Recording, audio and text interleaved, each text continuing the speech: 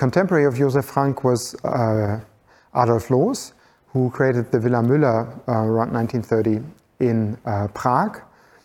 And Adolf Loos' idea was that the house should not open itself up to the surroundings because he considered it to be something very private.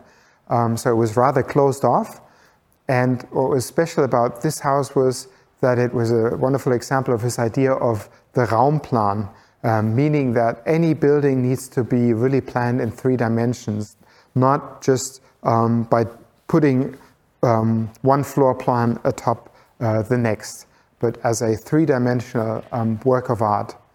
And as one enters the Villa Müller and proceeds throughout the building, the spaces become more and more private. And depending on the functions of the spaces, the floors and the ceilings also have different heights.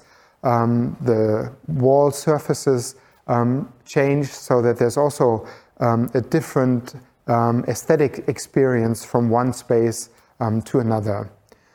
Adolf Loos argued that domestic living is something very conservative and that it only changes gradually, that it's evolving and not